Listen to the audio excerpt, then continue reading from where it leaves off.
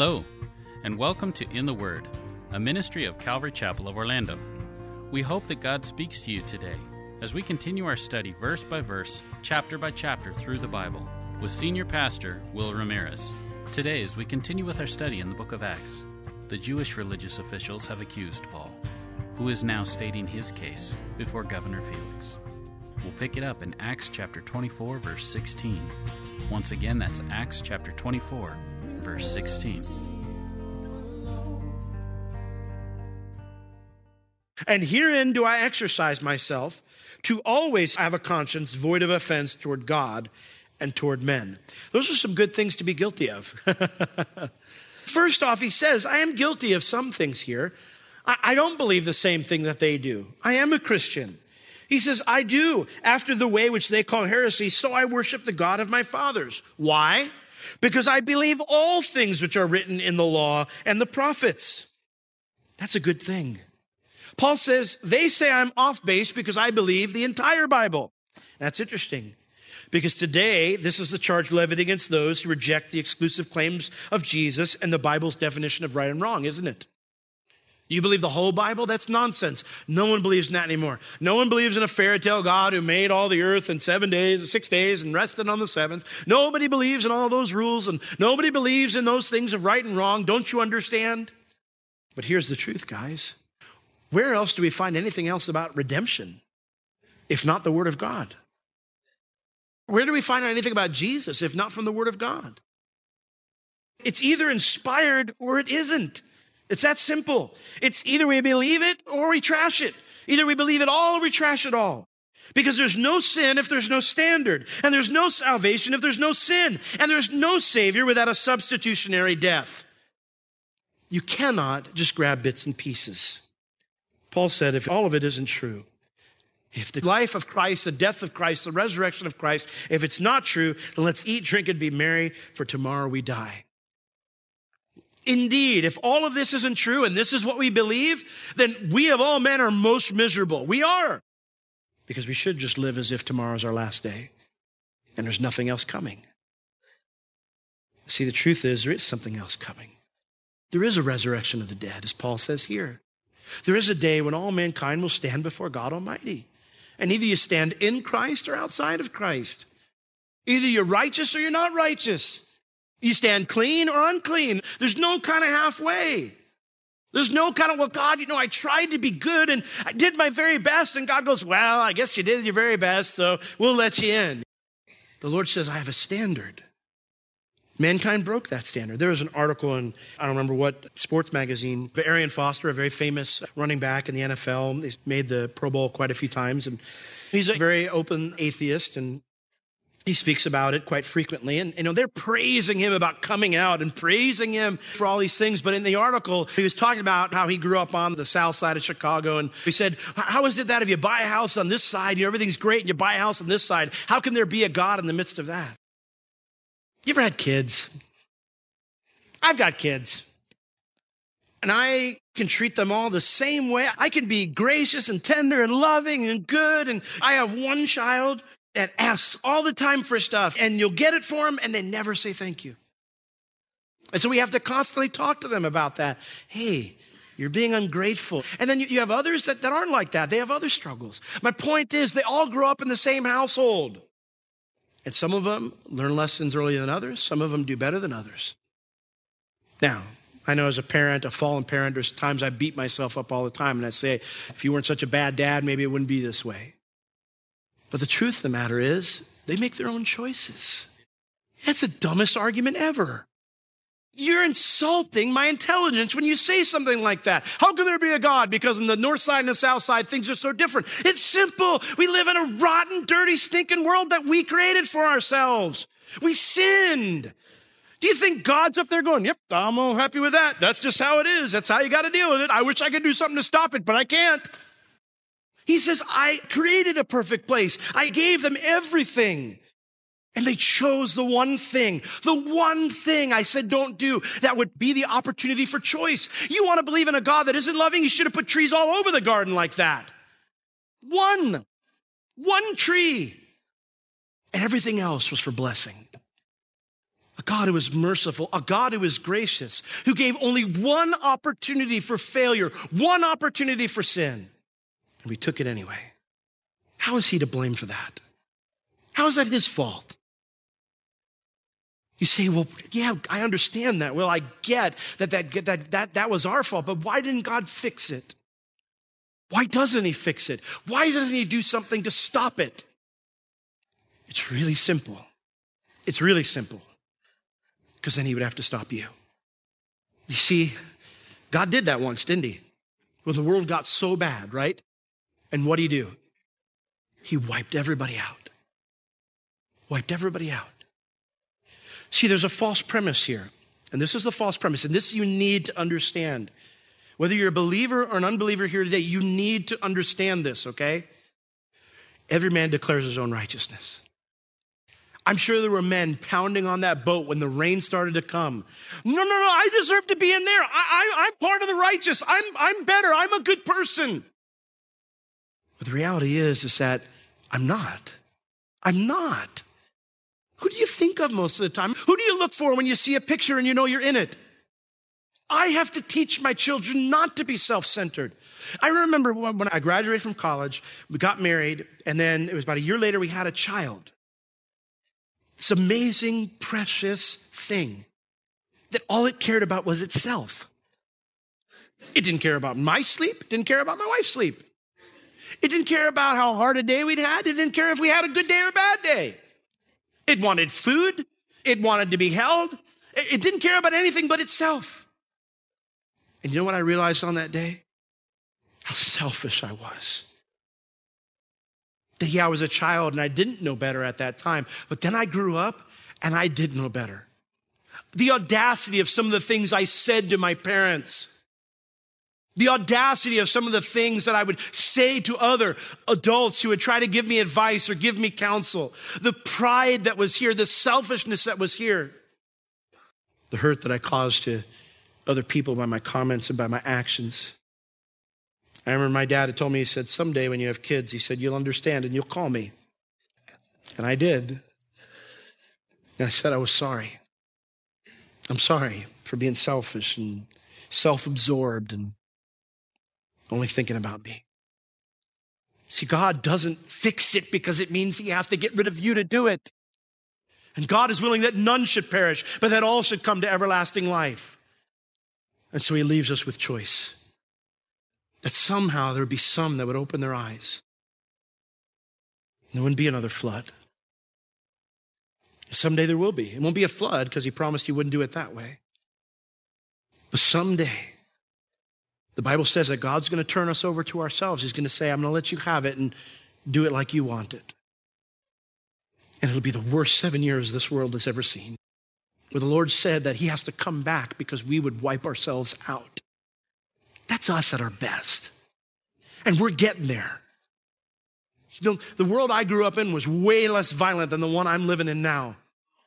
And apparently evolution is supposed to take us to greater places. What do you believe? Do you believe it all? Or just some of it? There are essentials. I was looking at it, so this is months ago, I was looking at something on Facebook, and someone brought up the question about what do you have to believe to be a Christian? And I was fascinated. No one said anything. No one got on there and said, well, you need to, these are the essentials. The Bible's clear. Turn to Ephesians 4. There are essentials. There are things you must believe to be a Christian. Ephesians 4. It's right here in verses 4 through 6. This is where we find unity with one another. If we disagree on something that's outside of this realm, it's okay. We can disagree. You can still be saved, okay? We can look down at, our Methodist brothers and sisters, down the street, and they're kind of really into losing your salvation and getting born again, and we could say, we don't see it that way, but that's okay. You guys believe this, so we just disagree on that. And you got the others who believe, the idea is you just kind of say something with your mouth, and then you can do whatever you want afterwards. We say, well, we disagree with that, but, if you believe this, you're okay. Or they believe in the gifts, and they're kind of crazy over there, or they don't, and they're kind of, real laid back over there. That's cool. As long as we agree upon this, we're okay. There is one body, one church, We're all just a part. We're one part of the whole church. If you're a believer, you're part of one body. There's not all these different bodies out there. There's one Spirit. That's one of the members of the Trinity. Even as you're called in one hope of your calling. We have one hope, and it's Christ. We have one hope, one salvation. There's only one way to heaven. You have to agree upon that. There's one Lord, Jesus. You have to believe the same thing about Jesus. Jesus is God. If you don't believe that, you can't be saved. I'm trying to make this clear here because these are areas now that are muddy. That whole thread on Facebook started because some people were saying that Mormons are Christians. Listen, you cannot not believe in the Trinity, cannot not believe that Jesus is God and be a Christian. Okay? Those are essentials. There must be one Lord, Jesus, who he is, what he did. You must believe those things. One faith. Now, that is actually the faith, which means one body of doctrine. You have to believe that this is the Word of God. If you don't believe this is our body of doctrine, then what's the basis of faith? One baptism. The word there refers to the baptism in the body of Christ. That when we get saved, the Lord translates us from our lost condition to our saved condition. We're now a part of the family of God. One God and Father of all, who is above all and through all and in you all.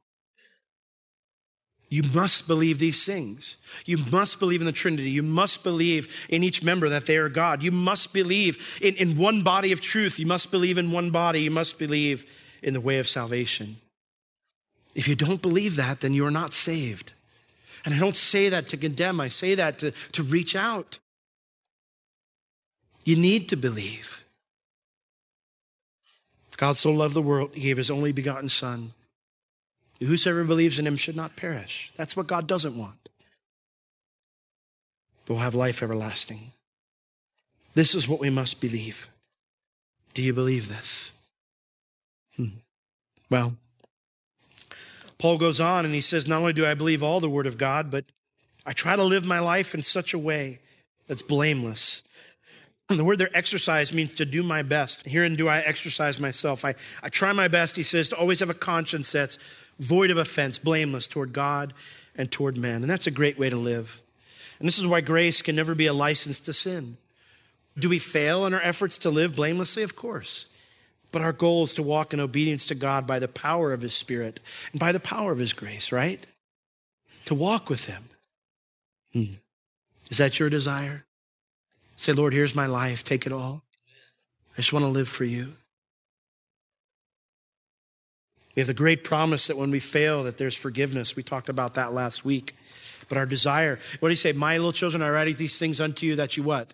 That you sin not. That's his desire.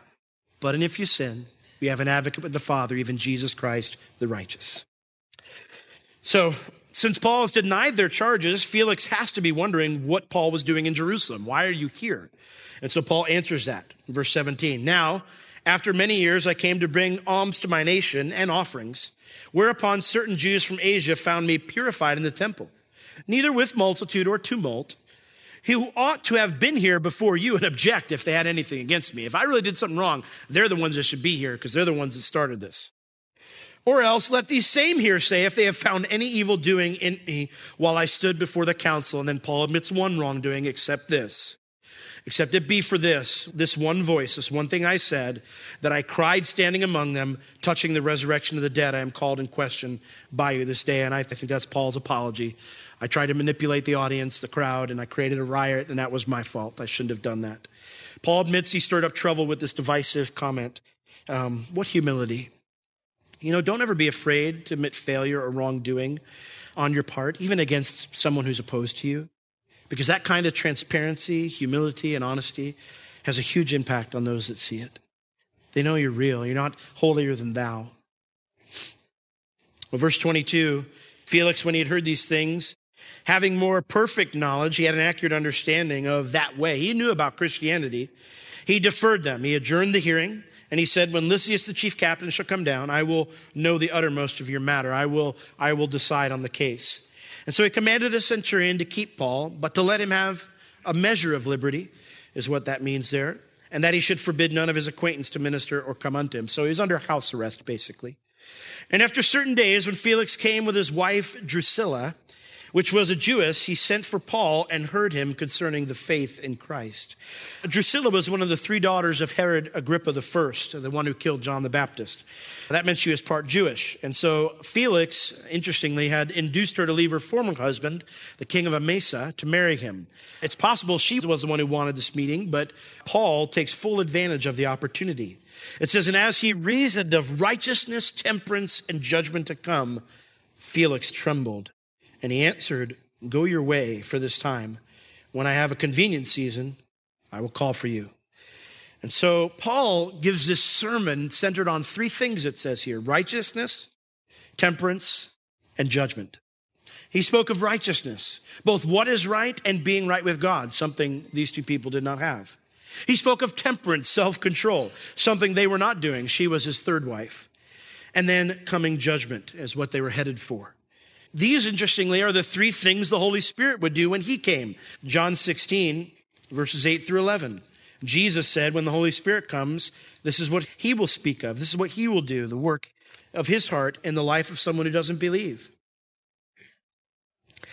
John 16, 8. And when he has come, he will reprove or convict the world of sin and of righteousness and of judgment. Of sin, because they believe not on me. Of righteousness, because I go to my Father and you see me no more. And of judgment, because the prince of this world is judged. See, the Holy Spirit comes to show us that God has a standard. Jesus is that standard. And that if we fall short of that standard, and that judgment is coming, if we do not receive Christ, that is our destiny, the same one that Satan has. And that's where our evangelism starts. Otherwise, the gospel makes no sense. If you just walk up to someone in the street and say, hey, Jesus loves you, man. He wants you to go to heaven. You should accept him. And some of them might, if they know they're already lost, they might go, okay, great. But many of them will go, why do I need that? I'm a good person. You should go find some murderer to go tell that to. I'm okay. I'm a good person. I work hard in school and I'm a good kid and, I'm a good parent. I'm a hard worker. I don't mess with anybody. I'm a good citizen. If I don't understand this, I don't know what I need to be saved from. And when praying for an unbelieving friend or family member or coworker or neighbor or someone you meet, this is the way we need to pray. Lord, help them to understand that there is a standard, that they fall short and that judgment is coming. That God would open their eyes so that this could sink in. Because then the cross makes sense. Why would God send his son to die for you? Because someone had to pay the price. And God didn't want you to perish. When Felix heard this, it says he trembled. The word there means to be extremely frightened. He understood clearly that this was what he was facing. But rather than turn from his sin and to the cross for mercy and forgiveness, he sends Paul away. And why? Well, there was something else that was vying for his heart. Verse 26. He hoped also that money should be given him, a bribe from Paul, that he might loose him. Wherefore he sent for him the offerer and communed with him. He was hoping that from that big offering that Paul brought, he would give him some money and that he would bribe him. And so for 2 years, it says, after 2 years, Porcius Festus came into Felix's position, and Felix, willing to show the Jews a pleasure, left Paul in prison. He craved this money, and he didn't want to let go of it. And so for 2 years, trying to get money overcame his fear of judgment. And so Paul, for 2 years, is unjustly kept under house arrest because of a wicked man waiting for a bribe who didn't want to upset the local leaders. Rather than deal with it, when he was recalled by Nero 2 years later, he left Paul as Festus's problem. And we don't know what happened to Felix or his wife Drusilla. There are no records of them in history after Nero's recall. I hope he eventually repented and gave his life to Christ, even though there's no evidence of it here. I have often been asked, do I have to stop doing fill in the blank to go to heaven? And my answer is usually, if you're willing to go to hell for it, yes. Yes. He was unwilling to give up this money to respond to the message that had touched his heart. Do you know what Jesus' first message was about, his first sermon? It was really simple. I memorized it. Repent. Repent. Turn. Change your mind. The same message of John the Baptist. See, to turn towards God, you have to turn your back on something else. You say, what are you saying? I got to leave all my sin and then Jesus will accept me? No, I'm obviously not saying that. Jesus isn't asking you or me to clean up our lives first, but we must change our mindset on sin. If you and I think sin is okay or it's no big deal, then Jesus simply becomes the butler in the sky for us. You say, what about grace? Titus 2 tells us this about grace. Titus 2:11 through 15 says this. For the grace of God that it brings salvation has appeared to all men, teaching us that denying ungodliness and worldly lusts, we should live soberly, righteously, and godly in this present world, looking for that blessed hope and the glorious appearing of the great God and our Savior, Jesus Christ, who gave himself for us, that he might redeem us from all iniquity and purify unto himself a peculiar people, zealous of good works. And then he tells Titus, these things speak and exhort and rebuke with all authority, and let no man despise you. When we talk about repentance, and I don't talk about it because I had a bad week, and I heard Will was sick this week. I guess that's why he's all angry this week. No, I'm not speaking about repentance because I had a bad week or whatever. I'm speaking about it because Paul commands us to. Listen, in a world that increasingly thinks we've lost our mind and that we are what's holding its back, the only thing that's going to make an impact is not going to be our words spoken. It's going to be seeing a changed life. It's going to see Jesus in us. And to do that, we cannot trump that up. I can't just go, okay, going to be the Jesus Christian today. I need to be filled with God's Spirit. I need to be really changed from the inside. We sang that song today, from the inside out. My heart and my soul, I give you control. Consume me from the inside so that on the outside, people can see that we've been with Jesus. That's what we need. And the only way that happens is not you, but me, repentance and here. And so I want to encourage you that God's timing is perfect. God didn't mention anything to Paul about a 2-year imprisonment, but God's timing is different than ours. And what is magnificent about Paul is that he trusted God's timing, even though the promise of Rome seemed impossible at the moment. And Paul isn't alone in that trust. I mean, look at Joseph, right?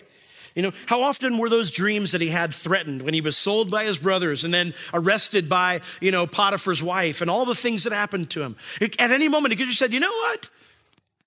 I guess I'm on the south side of the city now. I guess it's just, you don't love me and that's how it's working now. But Joseph kept walking with the Lord. Moses, the same thing. David, the same thing. The Bible is full of examples where God's promise and its fulfillment were separated by many years of trials. But we're called to trust the Lord. When Paul finally got to Rome and he got to preach to Caesar Nero himself, do you think that he lamented those 4 years of being imprisoned? I don't think so. And as Christians, we cannot throw in the towel because it just doesn't look like things are going real well for us. It's very easy today to be afraid. I understand, I get it. But David lived a rough life and he said this, the Lord is my light and my salvation. Whom shall I fear? The Lord is the strength of my life. Of whom shall I be afraid? When the wicked, even mine enemies and my foes, came upon me to eat up my flesh, they stumbled and they fell. Though a host should encamp against me, my heart shall not fear. The war should rise against me. In this I will be confident. One thing have I desired of the Lord. That will I seek after. This is our goal. That I may dwell in the house of the Lord all the days of my life, to behold the beauty of the Lord and to inquire in his temple. For in the time of trouble he shall hide me in his pavilion. In the secret of his tabernacle shall he hide me. He shall set me upon a rock, upon a solid place. And now shall my head be lifted up above my enemies round about me. Therefore will I offer in his tabernacle sacrifices of joy. I will sing, yea, I will sing praises unto the Lord. Amen. Lord, we choose today to keep on singing to you. Lord, to rise because you are risen. To stand, Lord, because nothing impacts you. Nothing knocks you off the throne. We have been washed, we've been forgiven, we've been freed. Now, Lord, send us out as lights for you. We pray and ask it in Jesus' name. And all God's people said, amen, amen. This has been In the Word with Pastor Will Ramirez, a ministry of Calvary Chapel of Orlando. You can listen to all of Pastor Will's sermons and find other valuable resources online at www.calvarychapelorlando.com or on the Calvary Chapel Orlando app, available on iTunes and Google Play. If you have any spiritual or physical needs, please contact us. We would love to pray for you and assist you in any way we can. You can reach us at Calvary Chapel Orlando at 407-523-0800 during our office hours Tuesday through Friday, 9 a.m. to 4 p.m. Thank you for joining us today. We will see you next time as we continue to learn, walk, and live in the Word.